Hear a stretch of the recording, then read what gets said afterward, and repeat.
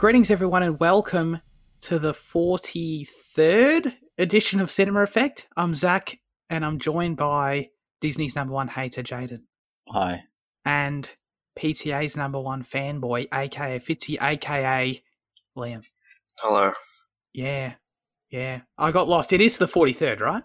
Yeah. Yeah, it is. Cool. Excellent. I'm very happy with myself. I'm going to do that for the rest of time, but if you're new around here, this is Cinema Effect, the podcast where we review and talk about a different movie every single Monday. You can find us on YouTube, Spotify, and everywhere, almost everywhere podcasts are found. I can't be bothered reading the whole list off at this point, but Apple, Google, Amazon, we're there. Give us a shot, subscribe. We'd appreciate it. So yeah, as always, we'd love you to submit your questions, thoughts, reviews for next week's film in the YouTube comments section. We got one today, and that's exciting, so I'm looking forward to getting into that. But, as always, we have our specific question of the show. We'll read your answers at the end of next week's episode.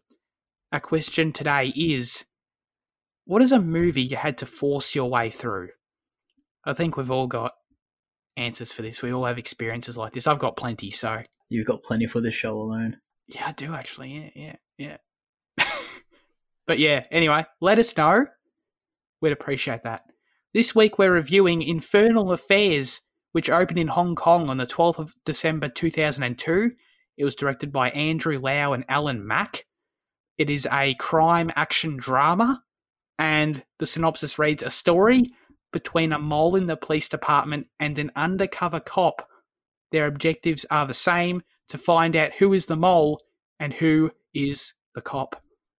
Sounds vaguely familiar to me, I feel like I've seen something else like that. Yeah, I think didn't this director like Scorsese try and do something similar? Scorsese. Scorsese? No. How do you say his name? Yeah, Scorsese, yeah. No. Like this indie director, yeah? Yeah. That was such a shit bit. That was so bad. Cut it then. We don't have time for that in the show. If it's shit, get rid of it. I feel like it might be endearing. No, I don't know. I don't reckon. Maybe not. I don't know. We'll see anyway. Oh, God. Jaden, what do you think of Infernal Affairs? I quite like... Yeah, no, I really enjoyed it. I mean, it essentially is just a less bloated Departed. And, yeah. And I really like that. It was more focused on, the characters and their... I mean, I guess, I think, the Departed and this are very different movies, but they're pretty similar at the same time. So, I was going to say, this is more focused on the conflicts of the characters, but I guess Departed is just in a different way. But yeah, sorry. Yeah, no, I liked it, is the baseline of that. A lot. Yeah. So, this whole discussion is going to be just inherently, I think, going to come back to the Departed a lot, just by virtue of the fact that, and this is important information. I read the information about the film at the start, but The Departed, the Best Picture winning Martin Scorsese film, very famous film, was a remake of this film. So very similar stories and all that. So the comparisons are going to be strong throughout our conversation here, just by virtue of what it is. So yeah, cool. Liam? No, yeah, I thought it was pretty great as well. It had its own style to it and everything, and yeah, it was just like a more tight version of The Departed in a way. So, no, yeah, I really enjoyed it. Yeah, I agree. Are you okay? You a bit sick or tired or something? Oh no, I just woke up recently. So okay. I'm sorry. I'm just looking out for you. I want to make sure. Okay, that's fine. Thank you, sir. That's okay. I like this movie a lot. For similar reasons, I like The Departed. I think the story is great. I love the dynamics at play and just the whole concept and the premise of what it is of the two moles and the back and forth and we get the field operations of them trying to figure out who's who, and that's a lot of fun. We'll get into that, but yeah, I don't know. It is definitely, as you guys say, I'll reiterate that it is very much a tighter version of The Departed. The Departed feels like an expanded, director's Western cut of this film, because it is significantly longer. I think it's 50 minutes longer. And in some ways I like that more, and in some ways I don't. It depends sort of different aspects of this film they choose to expand on in The Departed, which I like, and then some other things don't quite work as well. But yeah, I don't know. I do have a favourite of the two, but we'll get into that. So yeah, I know I liked Infernal Affairs a lot. That's for sure. Can I say I like the title a lot as well? When we got the text, which bookended the film at the start and the end, of the continuous suffering, Dante's Inferno, which is unfortunately a name that has to trigger in my brain again after bloody English. But I liked all that, you know what I mean? And comparing the titles of The Departed and Infernal Affairs, this one makes a lot more sense, I think, thematically with the story they tell with Lau, and his character and what, you know, the choices he makes and then where he's left up at the end of the film. I like the consistency with that, and obviously the play on the phrase internal affairs. And so my love for this title sort of makes me think, I can't even remember why The Departed is called The Departed. Fitz, you rewatched it. Is there a reason? I don't know. Yeah, I don't know. I think I was thinking about that, but yeah, I don't know. Yeah, okay. Yeah, because I got no idea, and I was just thinking about it because I liked this title so much. So I thought maybe I was just misremembering. I thought for the longest time that The Departed was about, like, dead people or something. I had no idea what it was about. I just see this movie. Like, is that about, like, spirits or some shit? I don't know.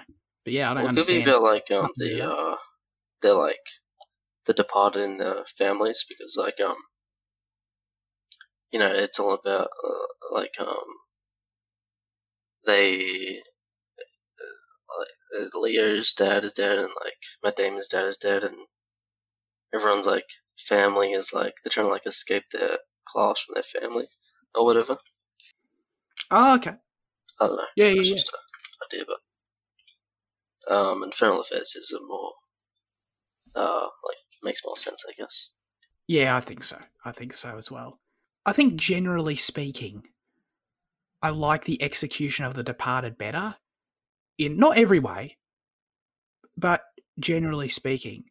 This movie, what I love about it is, like I mentioned, when we get into the first, every time, like, they're trying to hold, there's I don't even know what the hell am I trying to say, what's it called, like a drug meeting or whatever with the cartel, and they've got a business operation going, the first one with the ties, and I think there's 3 in the movie, and each time that happens and the authorities are onto them and they're trying to, you know, listen in and watch it and figure out who's the mole and all that. I love all that side of this movie, just like I love it in The Departed too. But that is where I think this movie is the strongest. And every time, you know, you get the tension of Lau and Yan kind of coming close to each other. And I love the theatre scene in particular. The Departed, I think, has pretty much the exact same scene, if I remember correctly. But where Yan's sitting up the back, like, trying to look at Lau's face, and them trying to deceive each other is really cool. I like that a lot because we intimately know both characters, but it's cool seeing them come together, figure out who each other are, and then, you know, eventually it all sort of goes to shit. So, but that's my favorite part of the movie. When we start getting to some of the more, I guess, intimate stuff in the film, like some of the other characters and like love interests, etc., and maybe other characters in the police department and the mafia respectively, I think The Departed is much stronger in those areas. But yeah, no, that's sort of just a good general overview, I guess. Sorry, I was ranting forever. But are there any particular of the action moments or more fast-paced moments that stick out to you guys as being particularly great? Or the first, like, meeting, like, where they both realize that there's a mole in each other's respective organization. I think, like, that was so wonderfully created, so tense, and so, like, I feel like I was holding my breath for, like, a lot of the sequence, because, like, the fact that police dude, I can't remember his name, the fact that he was slowly getting onto that, and, like, it just felt like they really started off with the bang, and felt like the tension was already, like, starting to boil over at that point, and, like, I think, like, that first meeting was, like, one of my favorite ones, like, scenes, just, like, set pieces, and, like, at that point in the film, some of the stuff still kind of felt a bit weird, because, it's obviously, like, a Hong Kong action film is not something I'm overly familiar with, so a lot of the choices were a bit weird, especially in the editing, But I feel like in that scene, it kind Yeah. of all like culminated together really well, and it was all, I think like that's when it was proper thrusted into the movie, Yeah, for sure. I think that's the best sort of introduction to what this movie does action-wise possible. And I think it only builds and builds until we get to not the final confrontation, but I guess it's the final car chase where I don't want to get them mixed up, where Lau shoots the mobster Sam in the car park. Like everything there, the tension there, tracking him, and the choice itself for Lau to do that was really shocking. I'm like, hell yeah, you got him. Because I didn't remember anything like that happened in The Departed. Maybe my memory's just fuzzy on it, but I was still constantly sort of surprised by this movie. Yan getting shot in the head did not surprise me, obviously. And that scene's actually identical, pretty much, like even to the elevators, like crushing his leg and stuff. But so that was not surprising. But everything else sort of did. I forgot about the superintendent getting thrown off the building. But yeah, no, I loved all that stuff too. And I think it handles the dilemmas with its main characters really, really well. The way we see Lau constantly struggling with the morality of what he's doing, and he kind of constantly is going back and forth. His wife is telling him about this protagonist in the novel she's writing, which is clearly just a parallel to him. Is he good? Is he bad? And I loved the way it worked out for his character is the fact that, he actually made the choice to be a good cop. He shot the mobster, turned on him. He's like, yo, we're doing this. I'm going to give back Lau his identity. Excuse me, I'm going to give Yan back his identity in the third act there. But then the fact that he just can't bring himself to sacrifice, I guess, jail time for himself. You know what I mean? He continues to hold on to that selfishness that he has, which is, I want to make the right choice for me, but I'm also not willing to cop the blame for this because he knows, obviously, if Yan figures out who he is, and he's going to go to jail for that, obviously. So I thought that was cool. And then that led to the whole choice that he had to do of Lau getting shot in the head and Yan getting shot in the head. I'm going to keep doing that, guys. I'm sorry. I actually wrote down in my notes, like, I started writing them down as just Matt and Leo, just for me. So this is why I'm totally messed up on it. But I loved the Yan death scene because it was it's not what Lau intended. It was out of his hands, but it was sort of a direct consequence of himself not willing to make the ultimate sacrifice. And then, alas, in the end, he lives in continuous suffering, in continuous hell for what he's done. I just ranted again. Wow, I'm really shit this episode. I apologise. Jaden, tell me about your thoughts on the editing extensively, because I've got some thoughts too. It's distinctly Asian. It is, yeah, 100%. And I think it's interesting to talk about because The Departed's editing is something I've long critiqued and never liked. And this film has definitely unique editing, but I think it works for me, In a Western film, like the choices to constantly fade to black between every scene and some of the slow-mo shots, some of the freeze frames, etc., like they would traditionally bother me. But there's something about, what you're saying, Jan, the Eastern style of this that sort of just, I don't know, makes it flow for me in a way that I much prefer this film's editing over The Departed's, Oh yeah, for sure.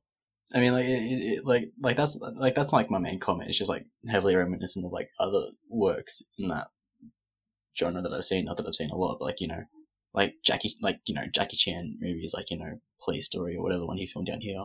Like even like Mission Impossible 2, because that had that director was from Hong Kong, wasn't he as well? It's like you could kind of see those comparisons too. I don't want to get wrong, but like Johnny Wu or something. Johnny Toe? What is it? Well, hold on, I'll look it up. Can't recall. But like a lot of it's I kind of always expect like that stuff to be really jarring because we're very used to this Western style of editing, but like I think in our minds we're able to pick up that in this context it belongs and it fits and like it's rather seamless, not seamless I guess, but like it's stylistically it is the best way that the movie could have gone for it, and I think like all the the quick cuts and the fades to blacks, it adds to the melodrama, and I think while in a Western movie the melodrama would not be needed, I think like it's it's ever present byproduct in Asian films. So I think like like hamming up that aspect is very, I really I quite liked it. Yeah, 100%, 100%. Yeah, because I mean, I think Mission Impossible 2 is pretty bad, but yeah, 100%. It is something about it feels consistent with this film style, and with the genre, I suppose, of what this film is, and in an interesting way. Like, it doesn't. I wouldn't say The Departed switches the genre, but it certainly switches the stylistic nature of, I guess, just the where in the world it's made. So that, yeah, no, I agree with you. I think this totally worked. Well, yeah, for me, for the most part, yeah. Like that's like well, the two films are pretty similar. Like, I think they each stand as their own monument of filmmaking for their own like civilization. Yeah, I agree. So like yeah. And I appreciate what they did with The Departed and how much they slowed it down and they kind of turned it into they kind of leaned into the thriller aspect a bit more, like with that slow burn thriller. But I really enjoy like this fast paced take on it as well. Yeah, it's really interesting how it's just sort of two sides of the same coin in that way, I suppose. Yeah. But there is something for me, there is a lot to praise about the approach this film takes with the same story, in terms of, like I mentioned, I really like the focus on the two characters and how those are handled and the action pieces and so on and so forth and the climax. But there is definitely something to be said for me about the way The Departed chooses to expand on that. Especially with some of the other characters. Because when I think about The Departed, I think about how much I loved Martin Sheen in that movie, how much I loved Mark Wahlberg was hilarious in that movie, and Jack Nicholson as well. And these supporting characters are so memorable in that movie. And they need to be more memorable because of the much more significant role they play in the story compared to this movie. Like the superintendent in this movie is fine. He's there. He's got not nearly as much screen presence as Martin Sheen does. Same goes for the mob boss. Again, he's fine. He's generic, but it's unfair, of course. But comparing him to the charisma that Jack Nicholson brings to the screen, it's like this is where The Departed is a strong favorite in my eyes in that aspect. And then, yeah, I think the same critique sort of applies to the Yan's romantic interest, the psychiatrist. That just felt off to me. Do you have any thoughts on that, Fitzy? Especially because I did remember, I sort of forgot about this, but the psychiatrist is in The Departed as well, and that's sort of different. I didn't mind it. Was that his kid? Because, like... Yeah. Yeah? It was? That's what I got from it. Right, yeah, because she said, 5-6 years, and then she didn't want to be with him because he was a criminal, right? Or she thought he was a criminal. Yeah. No, yeah, I didn't mind that. Yeah, the other relationship was okay too. I mean, it didn't bother me, so... Sure. I don't think it bothered me either, but it was just this... It was sort of bizarre. We get the one visit to the psychiatrist and... I don't know, he clearly likes her, but it's sort of awkward. And then he goes back there and they just... Yeah. It's like, yeah.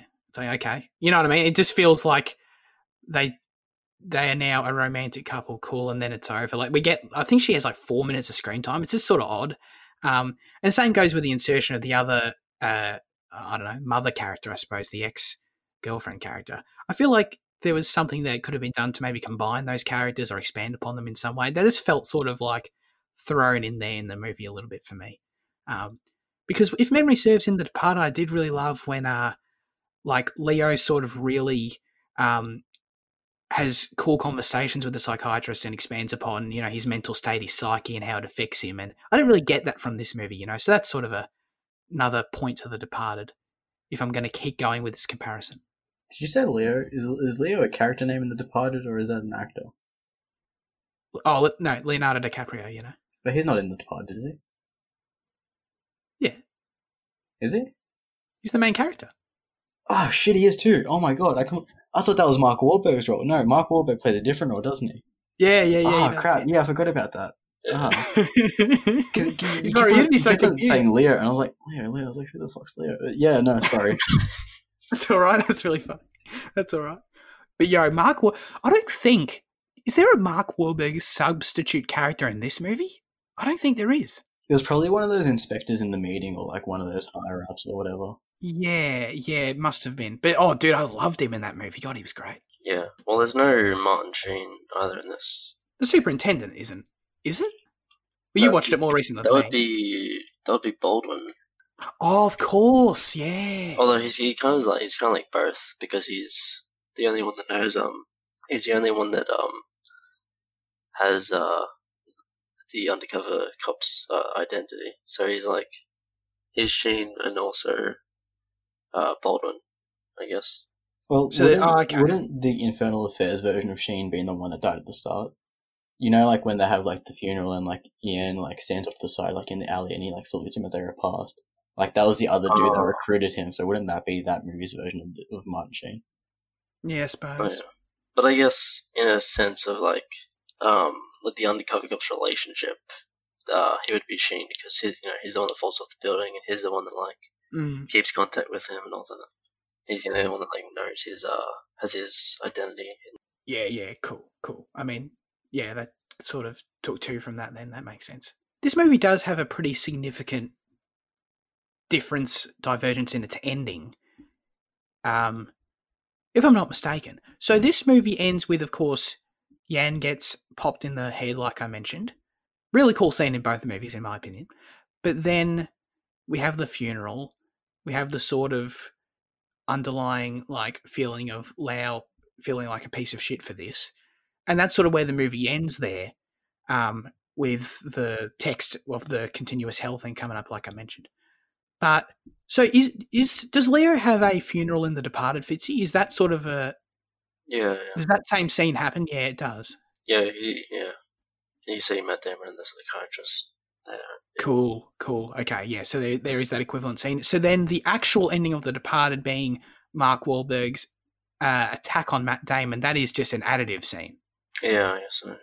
I feel like I like both endings maybe equally. I love The Departed's ending. I think Matt Damon sort of getting his comeuppance there in that movie was really satisfying. And I love the final shot of The Departed. I think it's awesome, the rat running across the balcony. But I don't know, this movie sort of fulfilled a similar... I don't know, I don't think it's as memorable as that final shot of The Departed. That stuck with me, that final shot. So I don't think it's quite on that level, but the book ending of the text popping up is sort of equivalent to being just as satisfying of a viewing experience, I think. I think that just comes back to the fact that Mike was saying before, like they're the same film, but they're quite different in their cultural aspect, and that's why both endings are satisfying because of the way they handle the characters within, that's where it's unique in the way they explore each other, and that's why Wahlberg getting beat up's more satisfying. No, not Wahlberg, Damon, sorry, but yeah. But for this, Lau being kind of redeemed is kind of satisfying because of the way they explored that throughout the film with his wife, and like you were saying before about his ambivalence in his role.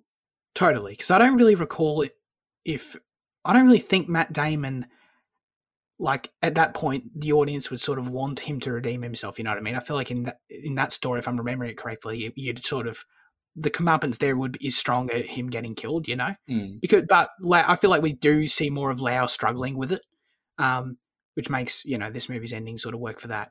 I especially liked the touch of them constantly tapping their fingers and the notion of if you're doing something you're not paying attention to, and you're watching and you're looking at other people and you're being watched, then that person is a cop. And I loved that sort of came back to that's exactly what Lau was doing, So it's like he is a cop at heart, he is that good person, but he just can't fully get over that hurdle of the choices he's made. Cool touches. I think The Departed lacks stuff like that. I think the ending speech from Lau that you mentioned is really great.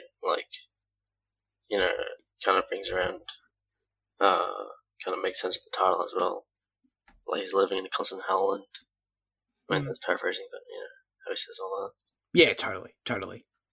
This movie feels very consistent with what it's trying to say and its themes and the like. Yeah, it all comes around. Have we got any thoughts on the score? Maybe it is just a Western versus Eastern thing. I didn't really like it very much though. No, I thought it was good. I think in the death scene, the scene where the superintendent hits the taxi and then it's got the massive melodramatic score. I thought that was like jarring at Yeah. first, but then I kind of liked it because it was just like very like unique, and I thought it like fit with the film as you were saying.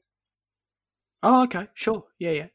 Right, I see. Yeah, because it sort of just ended up clicking with you, like the editing did for me. The score didn't quite do that for me. I thought that scene, it's funny, it's the exact scene I was thinking of that made me take note of the score. I thought, that didn't really work for me. I thought it was pretty bad personally, but because it was a lot, as you say, it was very on the nose. I think I had a similar problem with The Departed at the start, but like the first 15 minutes, I struggled to figure out which character's which. Like from like like how he's talking to the boy at the start. I spent ages trying to figure out whether the kid that Sam was talking to was Lau or was Yan, and like for a second I thought it was Lau, but I was like, oh wait, no, it's Yan, but they're like, no, it's the other one. I remember like the same issue with The Departed, and like I think that's probably just an issue on myself because for not being able to like pick up on that, but like for the first like 10-15 minutes it was a bit of hell. No, I was the same. It took, it finally like finalized, clicked for me when I think they actually had a quick edit in there where they just like showed face to face the young version and the current version of the character. Yeah. And I'm like, okay, got it. Thank you. I needed that. But then like at the end they cut back to it as well because like they were in the same police academy, weren't they? And like but then like cause like like how that other cop shows up, like the other mole shows up at the end, and he pops it in. Like, was he part of that group of boys as well? Like the one like that Sam was talking to at the start? Because like I think when he shows up, like that was another thing as well. Okay, right. Yeah, he was, but I only knew that because they quickly cut to that. They show us, I think like he shoots him, and then Lau's like confused as to who the hell are you, and then they do the thing of like cut back to the meeting when they're all standing in the line, and it's like, oh yeah, it's that guy right there to the left. But if they were part of the same group of boys and went to the same like academy, then shouldn't they have like been able to keep up with each other? Yeah, I don't know. That's a good point. Yeah, that guy, like, I liked that moment in terms of just for a character reason of how it took the moment out of Lau's hands. Like, he didn't want to kill him, and it just happened by virtue of the choices he's made. But, he didn't really want it to happen. It happened anyway. But, yeah, no, it sort of did feel a bit random just throwing that character in there at the end, I did like it overall, but, yeah, It wasn't like, oh, that was a character we knew from, 20 minutes ago or something, or whatever. Well, we did see him because he was kind of, because, like, when Lau got his promotion, wasn't he like the second in command or whatever? Oh, he might have been. Huh. Yeah, I didn't notice that. That may very well be true. In which case, fair enough. Got some trivia for you here, all right? Martin Scorsese, director of The Departed, claims he was unaware that his film was a remake of this one during filming. Do we believe him? Wait, what? How's that even? So, is that something... I don't know, I just really doubt that, because, like... I think the themes of both are kind of stuff Scorsese, like, always... like likes anyway, like the weight of sin and stuff like that. So I doubt that he wouldn't like been inspired or know about it. I don't know. I think I don't know. I can see it. I can give him the benefit of the doubt in the sense that if you think about Scorsese, he really doesn't write his movies often anyway. So I don't even know if he ever has, to be honest. But it's not something he's known for. So he often attaches himself to scripts that sort of come to him through the studios. So I could see it being a situation. Yeah, I also find it hard to believe it wasn't told at any point. But at the same time, if he's just, I'm sure he gets scripts piled on his desk a lot. And if he's just scrolling through them and reads this one, and he's like, oh, this is a great script. And yeah, because for the same reasons you mentioned, Fitzy, it's got a lot of themes I really like. Yeah, let's do this movie. And no one ever told him like that the script itself is a remake of something else. I don't know. I guess that's possible.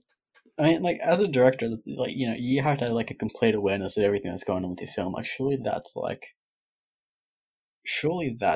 the fact that this is inspired by something, or it's a remake, surely that has to be, like, knowledge number one to you. Yeah, 100%. I'm very surprised. Especially since I don't think anyone involved in this movie's creation has a credit on The Departed. Like, often you see situations where someone gets a writing credit because it's based on characters, you know? Didn't even see that, so that's sort of surprising.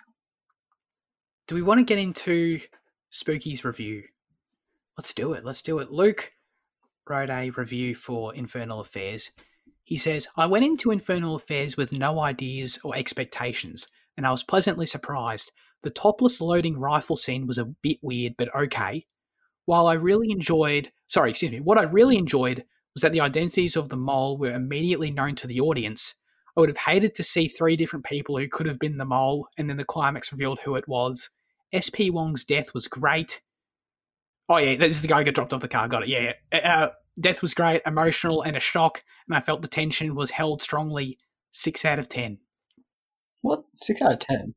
Oh, he did this, remember he did this for Little Women? Little Women. Where he's like, amazing movie, 7 out of 10. But like then, like even in like the group chat, he said, "Wow, that was actually pretty decent." Like, as it, yeah, jeez, okay. He's just harsh. I respect it. You know, he's got his different criteria for his rankings. The words matter more than the number, anyway. I guess. Of course, yeah. But thank you very much. Like, to be honest, I've got no idea what he means when he says the topless loading rifle scene. It's in like the police academy, like the training stuff. Like the training montage, like they you know, when they're doing their jogs and like their drills. Oh, and they weren't wearing shirts. Yes, I thought that was weird too. I totally agree with you, Luke. Sorry, for some reason, right, when you say the topless loading rifle scene, this is such a me thing. But I thought you were referring to like the way a gun was loaded or something. I don't know. I apologise. That makes no sense. Yes, I agree with you, Luke, 100%. I also thought it was weird that they weren't wearing shirts. I was really shocked by how much I was affected by was it Kong? Was that the idiotic bodyguard? Was his name Kong? Kong? Yeah, or Kyung, yeah, however you say it, yeah. I was shocked by how much I was affected by his death. Because as a character, I was like, you know, he's a nothing character, you know, he's just a bit of cannon fodder, you know, a bit of a throwaway. But then, like, you know, as he's talking and like, you know, and then like he crashes it, like I was shocked by how much that actually like affected me. Yeah. Okay. Cool. Yeah. Like, I don't know. Not to the degree that that S.P. Wong's death did, but like I was surprised because you know, leaving I didn't really give a shit, but like, you know, when he was dying, I was like, damn. Yeah. I was sort of indifferent to it. Like, it didn't have no impact, but I was sort of like, I would have liked a bit more screen time with him because I just feel like we got maybe 5 minutes before that, and he's just sort of the goofball character, you know, and that's fine. And his death sort of felt a bit random the way it sort of came about, you know. He sort of like, did he have a stroke or something? Was he just having a panic attack? No, he got shot in the gun battle when. Oh, right. Yeah. That makes because I forgot about that, and he's just driving and he's sweating. I'm like, what's wrong with him? Dumb me. Yeah, there you go.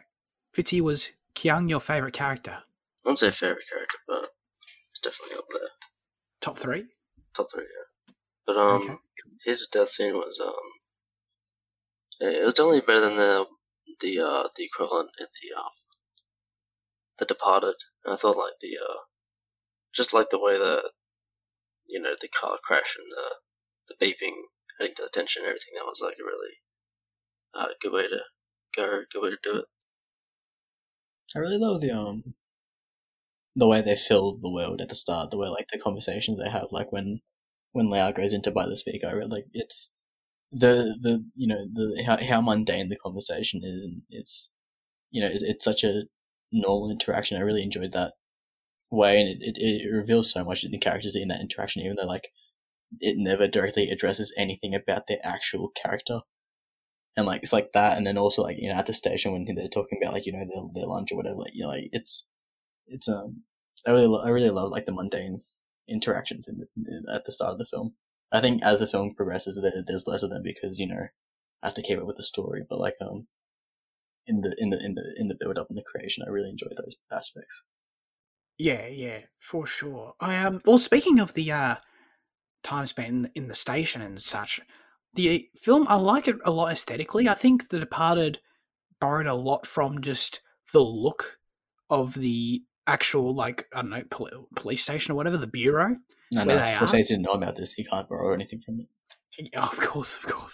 But yeah, but that actually makes it even more funny because I think there are clear aesthetic parallels. I think, like, don't Jan and Leo wear, like, very similar wardrobe? Very similar wardrobe? Yeah. Well, they got like the same dark jacket. Yeah, weird. But no, yeah, I really like the look of it. It sort of feels gritty and sort of graded in a way that feels sort of grey. And I don't know, yeah, it's still got life and personality to it. I like it a lot. And then plenty of cool shots. I love all the shots in the final confrontation on top of the skyscraper with who's pointing the gun at who? Lau's pointing the gun at Jan, I think, right?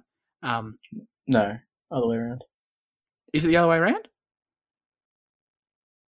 Okay, cool. My apologies.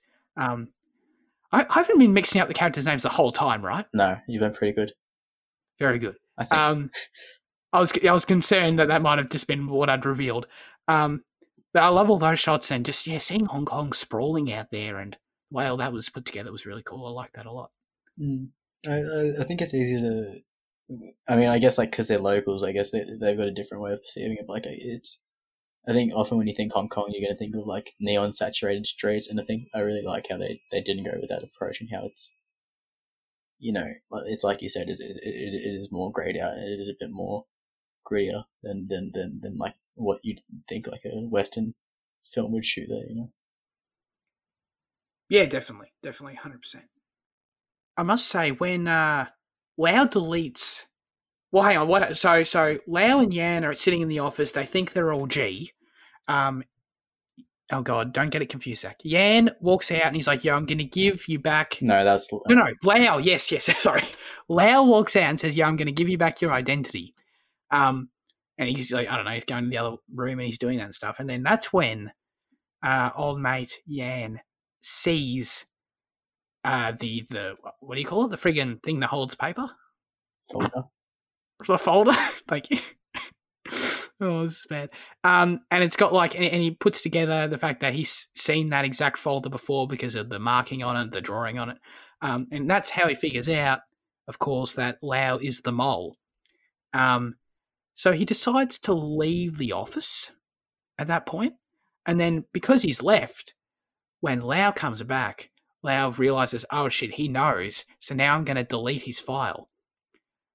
I'm just saying, if Yan had just stuck it out, taken his file back before he did anything, too soon, before he made any sudden movements, everything would have been okay. I think that was a poor choice on his part. Well, wasn't there a similar thing in The Departed? Like, didn't like a pretty like, yeah, and like, cause I know watching The Departed that pissed me off, but like, cause I kind of expected it coming up in this one, I was alright with it. What, where Leo like leaves when he could have just waited and taken his file, like a similar thing? Yeah. Really? Okay. Wow. Yeah. Yeah, I'm not a fan of that. Not that it doesn't make sense. Like, it's a character choice. The character makes that decision. That's fine. But yeah, I don't know. Don't know if a lot of people would have done that. Let's chuck you undercover for 10 years and then bring you around and see how you react. Yeah, exactly. It's a big social experiment. I feel like I'd be that desperate just to give me my friggin' file back. I couldn't give a shit what that guy had done. I'd be like, yo, just give me that friggin' file and I'll be out of here. Let us reveal our final verdicts for Infernal Affairs, Jaden. Probably an 8 out of 10. Whoa, did you? Holy shit! Well, oh my God! I think. Wait, what happened? You right? It sounded like a sniper bullet went straight through your window. It sounded like a Transformer soundbite. Yeah, that's better. Yeah, it did. It's fine. Oh my God. I mean, I'm convinced I already have tinnitus, but when I get it diagnosed, I'm going to blame you. So, how'd you say it? Tinnitus? Tinnitus. How you meant to say it? Tinnitus. Well, I just actually fundamentally got the spelling wrong. That's bad. Sorry, 8 out of 10. Anything? Yeah. Yeah, 8 out of 10. Which is a lower numerical score than The Departed, but I don't think that's because it's a lesser film. I just think it's preferences and stuff like that. I think they're both quite equal in most aspects, but yeah, so just on a personal level, in terms of a numerical score, this cop's an 8. Cool. Fitzy? Oh, yeah, 8 as well. 8 out of 10. I don't know what I like more, but I think this is just a really solid action film with some great themes. It's got like going on, and just really stylistically pretty cool. Yeah, my gut tells me to go with a 7. And I sort of wonder if that's sort of unfair comparison to The Departed. Because you're racist. Yeah, exactly. It's because I'm racist, 100%. That's definitely it. But I do come back to like some of the side characters. I just feel like that some of them were really lacking for me. I don't know, some of the romantic connections there, and I do wish I cared more about Wong's death. I'm glad that it mattered for Luke, and that's cool. Again, maybe a combination of knowing it was coming, but still, like I just didn't really care about Wong. I wish that character had more screen presence. So I don't know. Some of the side stuff sort of does weigh down to me. I'll give it a 7, but I like it a lot. I like that, and I hope it becomes more of a running joke that you're just racist and hate international films. Oh yeah, for sure. So add it to the list. So I'm racist because that works with the subtitle thing as well. Yeah. Black and white films. What does that make me? Ageist? Yeah. Okay. All right. Anything else? What did you give Little Women again? Think of some things. Oh, I gave it an 8. So does that make me? Damn it! I'm like almost maybe soon could be sexist. Or no, is it because I gave Undertow a 6 and that's a very feminine film? Yeah, I reckon you're borderline sexist, mate. Okay, we'll go with borderline, and I'll cross the line presumably within the next few weeks. Yeah. We'll see what we review.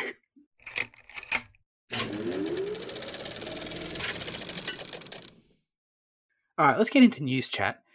I'm just going to throw out some things. I don't know what's going to stick. I don't know what there is to talk about, but just some rapid fire news chat. Information for you if you don't know it. And we'll see what happens. So, No Time to Die, been pushed all around the place. It was meant to come out April 2020, pushed to November 2020, pushed to April 2021, now once again pushed to October 2021. So yeah, we're waiting for this movie longer. I've sort of just, I know we've got plenty of trailers, but I'm sort of just haven't even considered that we're going to see this movie anytime soon anyway. So this isn't really that surprising to me, Wasn't the initial release date November 2019, but then it got pushed back because of studio reasons. And then after is when like all like the virus like stuff like happened. That is correct. I forgot it because I was thinking of the COVID delays. Yep, you're right. That is true. Yeah. So this movie, hey, it's going to come out 2 years originally since it was meant to. It's wild. Here we go. I'll throw out there that Godzilla versus Kong. This movie's got a pretty wild story, to be totally honest with you. It's been in development forever. It was filmed in the can, I think, over a year ago, if I'm not mistaken. Like before COVID, it was done. And we still haven't had a single trailer, haven't seen a single second of footage from this movie.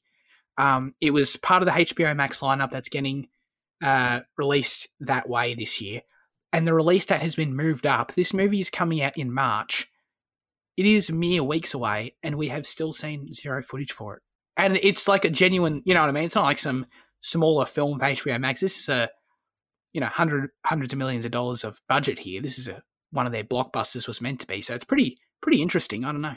Doing a Cloverfield? Godzilla versus Kong. No, like Cloverfield, they dropped a trailer like a month before release, and like. Oh, I'm sorry. Yeah. Oh, didn't they drop it the day off? Am I wrong? I think wasn't that for 10. Wasn't that for the Cloverfield Paradox? Yeah, that's right. So did they do it again on another Cloverfield movie? I think the first one they dropped the trailer like a month beforehand. Oh, okay. Wow. Yeah. Huh. That's cool. So yeah, this is a similar situation. It's pretty wild. Don't know if I care, but I haven't seen any of these monster movies. I don't think I've seen one in my life, to be totally honest. You need to change that. What are some other than Cloverfield? I know you've sung its praises, and I think I would like it. Are there any others? Like, are these recent Godzilla movies worth my time? I quite like it. Like honestly, probably not. It's rather generic action trash, to be honest, probably. But like, I find them rather enjoyable, especially Kong Skull Island. I don't really like that one. That one was quality. Like that one was actually people like that. That one was actually a decent one. Whereas the Godzilla ones are kind of just just like action, just shit. But like I still like the Godzillas are like visually pleasing. Okay. Yeah. I know that Kong movie has a good cast as well. So yeah, that'll be the one I check out. I think if I do. And the director's in Death Stranding, so check it out for Hideo as well. Oh yes, he is. Yeah, of course. I love how Edgar Wright's there as well, but he doesn't have anything special. He's just a distributor. He doesn't have any special he doesn't have any special things. Yeah, there's no hologram Simon Pegg and Nick Frost there. Oh, that'd been so epic. That'd been great. Speaking of Edgar, thank you, Jan. I don't think that was deliberate, but if it was, that was fair play to you. Fair play to you. Edgar Wright's Last Night in Soho got a release date of the 22nd of October this year. Still no trailer, right? I don't think so. No, not yet. Okay, cool. Presumably that's not far away, though. Well, they just released a few more images in Empire, this week, so hopefully, along with that drop, that means there's a trailer soon. Ramping up the campaign, yeah. Very cool, very cool. All right. That's it for news chat, unless we want to talk about Liam Neeson saying he's going to retire from action movies for the 80th time. So he's like, bro, you're almost 70. You should probably stop, Probably. It's like how Clint Eastwood retired after Gran Torino, but then it was back a few years later. Oh yeah, fair. God bless Clint Eastwood. I mean, Gran Torino's an awesome movie, but at the same time, I want him to keep making movies. He's 90. Good for him. No, it was meant to be his last on-screen appearance, but then. Oh yeah. He was going to keep on doing shit behind the camera, but that was meant to be his last acting thing. But then, obviously, that changed. Oh god, that would have been a really powerful last performance. But and that's why it was meant to be, because of the events of Gran Torino. That's why he wanted it to be his last. Right. Wow, that's sort of interesting actually. But then he did the mule and he did that. I don't know if there's anything else, but.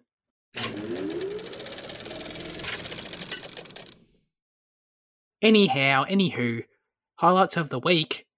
Fitzy, what have you been watching? Shattered Glass. I watched Shattered Glass, which is just about this based on true story about this journalist who faked elements of a story or fake stories for the New Republic, and it's pretty simple movie, but Hayden Christensen and Peter Sarsgaard, and Hayden Christensen is really amazing in it. I've only seen the House movie. What's it called? Build a House or some shit. Other than Star Wars, with Life is a House. That's it. Without with Hayden Christensen, apart from Star Wars, but no, in this role he's really, really amazing, and it's pretty funny because he's he has the same kind of acting situation or arc that he does in Revenge of the Sith, where he's saying that his higher up, his editor, is betraying him by not backing him, but he's the one that's doing he's doing bad shit, and he plays he plays the character who's trying to act innocent, but is really always putting on the front really well, and the way he slowly crumbles over the movie, and then Peter Sarsgaard kind of gets more adamant about him. He's kind of reluctant at first because they all don't like him because he replaced this really great editor, and so Hayden thinks he's he's jealous, and it just makes for a really good drama. Their casting and their performances, and it's really amazing. So neat. I'm glad to hear that Hayden's really good in it, because I don't think he's a bad actor, but it's good to hear that he's got something out there that you can point to and say, look, he's good there, because he does get, or he has been shit on. Not so much anymore. People love him these days, but yeah. Yeah, I mean, this might be his most acclaimed film.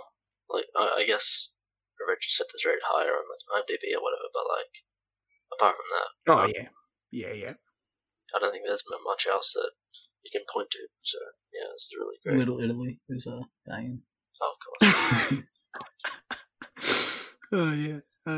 Very cool. You know, I resisted the urge to insert any sort of prequel meme into that entire thing. So. Yeah, I was waiting for you to like say liar or something like that.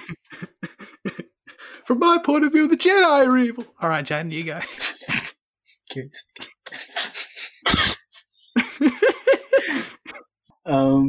I kind of watched like Balls All this week. I watched Texas Chainsaw, like the 2013 version, and like that was a lot better than what the Letterboxd score is. Like the Letterboxd average is like a 1.9, which is horrendous.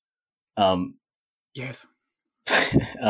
But like it's really not that bad, and I'm really actually genuinely surprised by that score because we're presented with a very different story of, you know, from compared to your traditional Texas Chainsaw movie, and like it starts off with a bit of mob justice, and then the way that comes to, you know, impact the film later on, and like it's actually rather interesting from like that from a slasher film. But then like at the same time it has like all your, you know, all the good stuff of good deaths and shitty acting and, you know, all the exploitation type of stuff, and it was actually a decent film. Cool, okay. Couldn't recommend it to either of you though, because both of you would probably hate it, but you know. Oh, okay. Yeah. Okay. I was going to say, I feel like this is a genre I need to explore, but apparently not. Watch the original, but don't watch the 2013 one. Okay. Very good. I watched Pride and Prejudice, and I liked it. The story was a bit of a slow burn for me, not in terms of its pacing. I think it's quite engaging the whole way, but just in terms of the core relationship in the movie and the way it builds, and it's sort of just. I'm still sort of confused by it, to be honest, and I feel like that's maybe what the original source material is going for, but it's sort of odd to me. And the whole movie, I was sort of confused by this relationship and why it's a thing. But I don't know, I enjoyed the movie. I thought it was well shot, and you know, I really liked all the sets and costumes and all that, and it's well performed. And Keira Knightley's just, I don't know, she's got so much screen charisma. She's great, and just the way she delivers lines and she's really engaging. I don't know. Yeah, and then like who else? Donald Sutherland's really good in the movie too, and I've got a lot of good things to say about it. I like all the performances and the, you know, the way in which the time period is brought to life, I suppose. But I wouldn't, you know, rave personally. I wouldn't say it's the most amazing thing ever. I was surprised to click on it after I watched it on the good old Letterboxd and see that the most popular rating is 5 stars. I was like, oh, okay, cool. And maybe that just comes from a place of seeing it as an adaptation of the source material, because I had no idea it was an adaptation of anything because I'm ignorant. So there's your sexist ticked off. Oh, yes. Doesn't recognise female authors. Yeah, I'm sexist. Done. Confirmed. I've got the Holy Trinity now. So yeah, I had no idea about that. So maybe if you are aware of the story and are looking at it as this adaptation, then maybe it really stands up. It probably does, actually, because it is really well executed. So yeah, I liked it. You should check out Pride and Prejudice and Zombies, and that'll be more up to your speed. That actually came up as like a, you know, like a similar thing on IMDb. Comes up on down below there. No, I'd actually recommend it. It's quality. Isn't Lily James in that? Yeah. That's awesome. I think The Toman is by the same director. It's also got Keira Knightley in it. That's really great. Oh, cool. Okay, I might have to check that out. That could be like a spiritual sequel for me. Cool.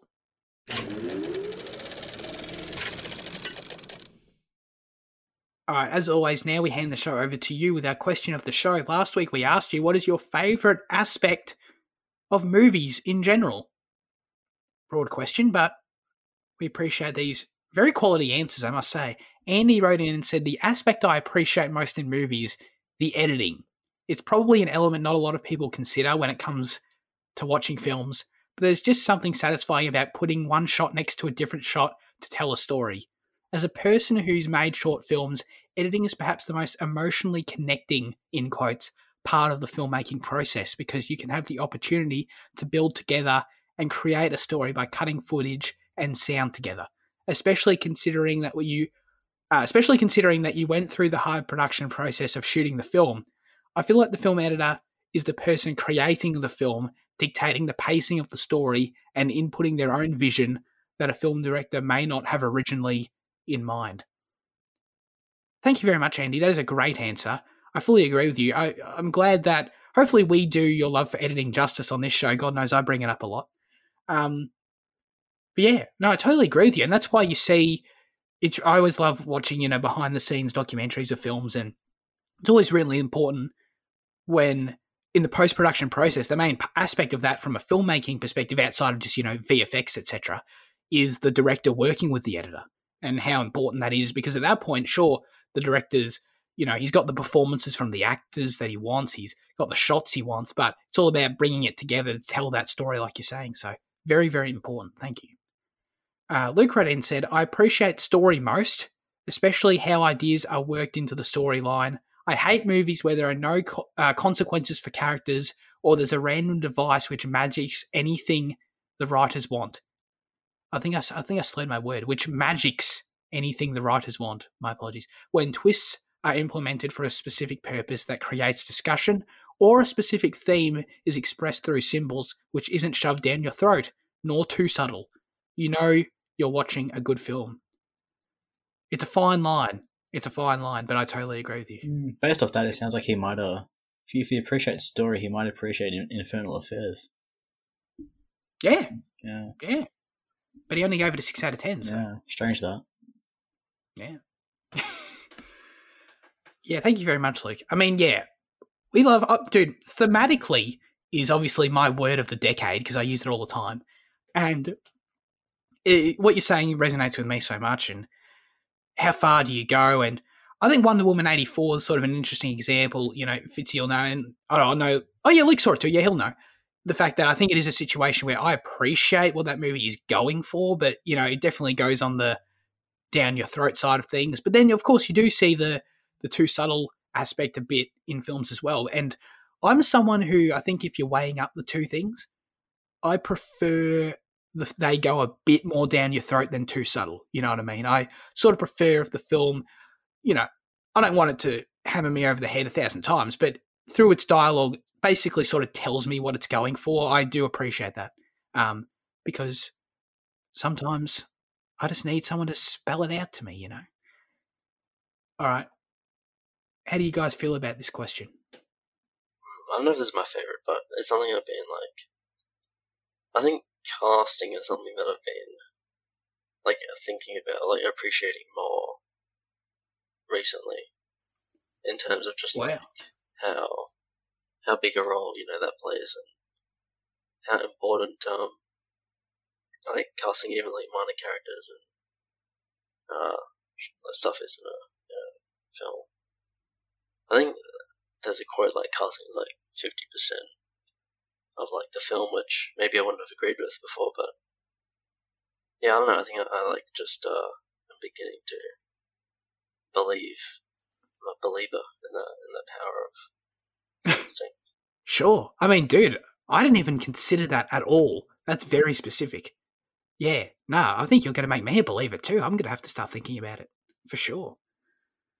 Yeah, because it's easy to talk about performances and characters, but yeah, 100%. How do we get there? Would you like to go, Jaden? If you want.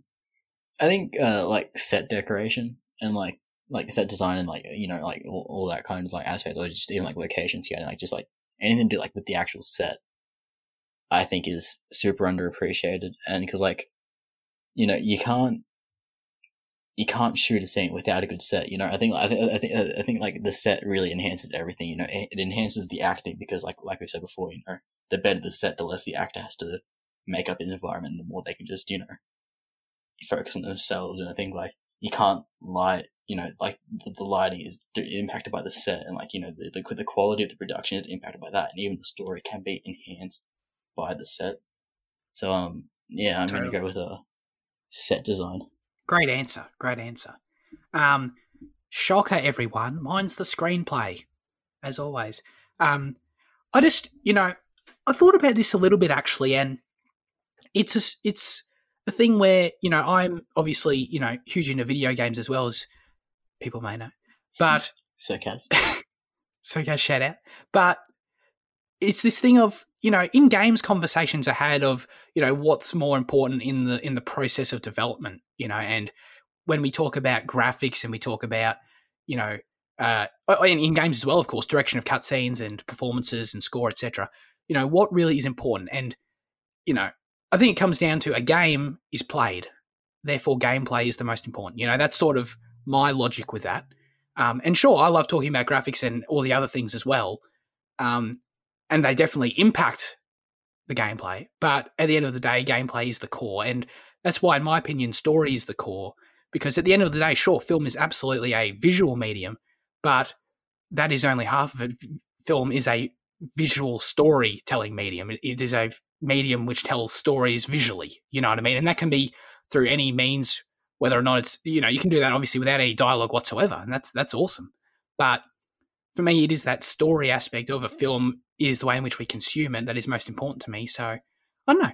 That's why the screenplay is most important to me. I can appreciate if someone throws together 2 hours of just, panoramas of really cool sets and amazing cinematography. But if there's nothing to it, if there's no story being told, then I'm going to give it a 2 out of 10.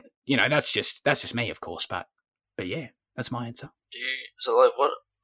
When you say like the script, what element of the script do you mean? Do you mean like just like how the story changes and goes from like A to B, or like do you mean just like the how the dialogue sounds, or I'll go with being honed in. Yeah, well, just everything, So yeah, all that, 100%. The plot, the structure of the film is a big one for me. Order of events and how we build to narrative points and plot points we want to, get to, and just general, structural things we all learn in basic English of climax, etc. Yeah, and of course how we get there being, dialogue, and yeah, absolutely. I hope that answers what you're asking. All right, that's it for Cinema Effect this week. Fitzy, what are we watching next episode? Oh my god, it's Jason Bourne. We're doing Jason Bourne. We're doing Jason Bourne franchise, baby. The first one is well, let me guess. It's Bourne Supremacy. Is that it? No. Identity, is it? Yeah, that's it. Okay. Is it? That one. Yeah, it's the Identity. Okay. Yeah. So, That's what we're doing. Are these on Netflix? they're I think it is. Is it? No, that was just Stan. Oh, no, I they're thought. on Oh shit! Yeah. I'm pretty sure it's on Netflix. This is not very helpful to the audience. The pinned comment on the YouTube video will tell you for sure. I'm pretty sure it's on Netflix. Could be on Stan as well. It is on Netflix. I just had a quick look. Sensational. Okay, there you go. I'm pretty sure they are on Stan as well, though. So, yeah, Stan, please sponsor us. We're not banning you. I don't know, man. I'm sort of backing out on Stan after Undertow. After Undertow. Yeah, it's a bit of a traumatic experience for me. It's also on Foxtel. So. Oh, okay. There you go. And I'm sure you can find a DVD rip on YouTube if you want. And I'm sure your auntie, your uncle, your grandma has a copy in their cupboard too. You can do that if you want to.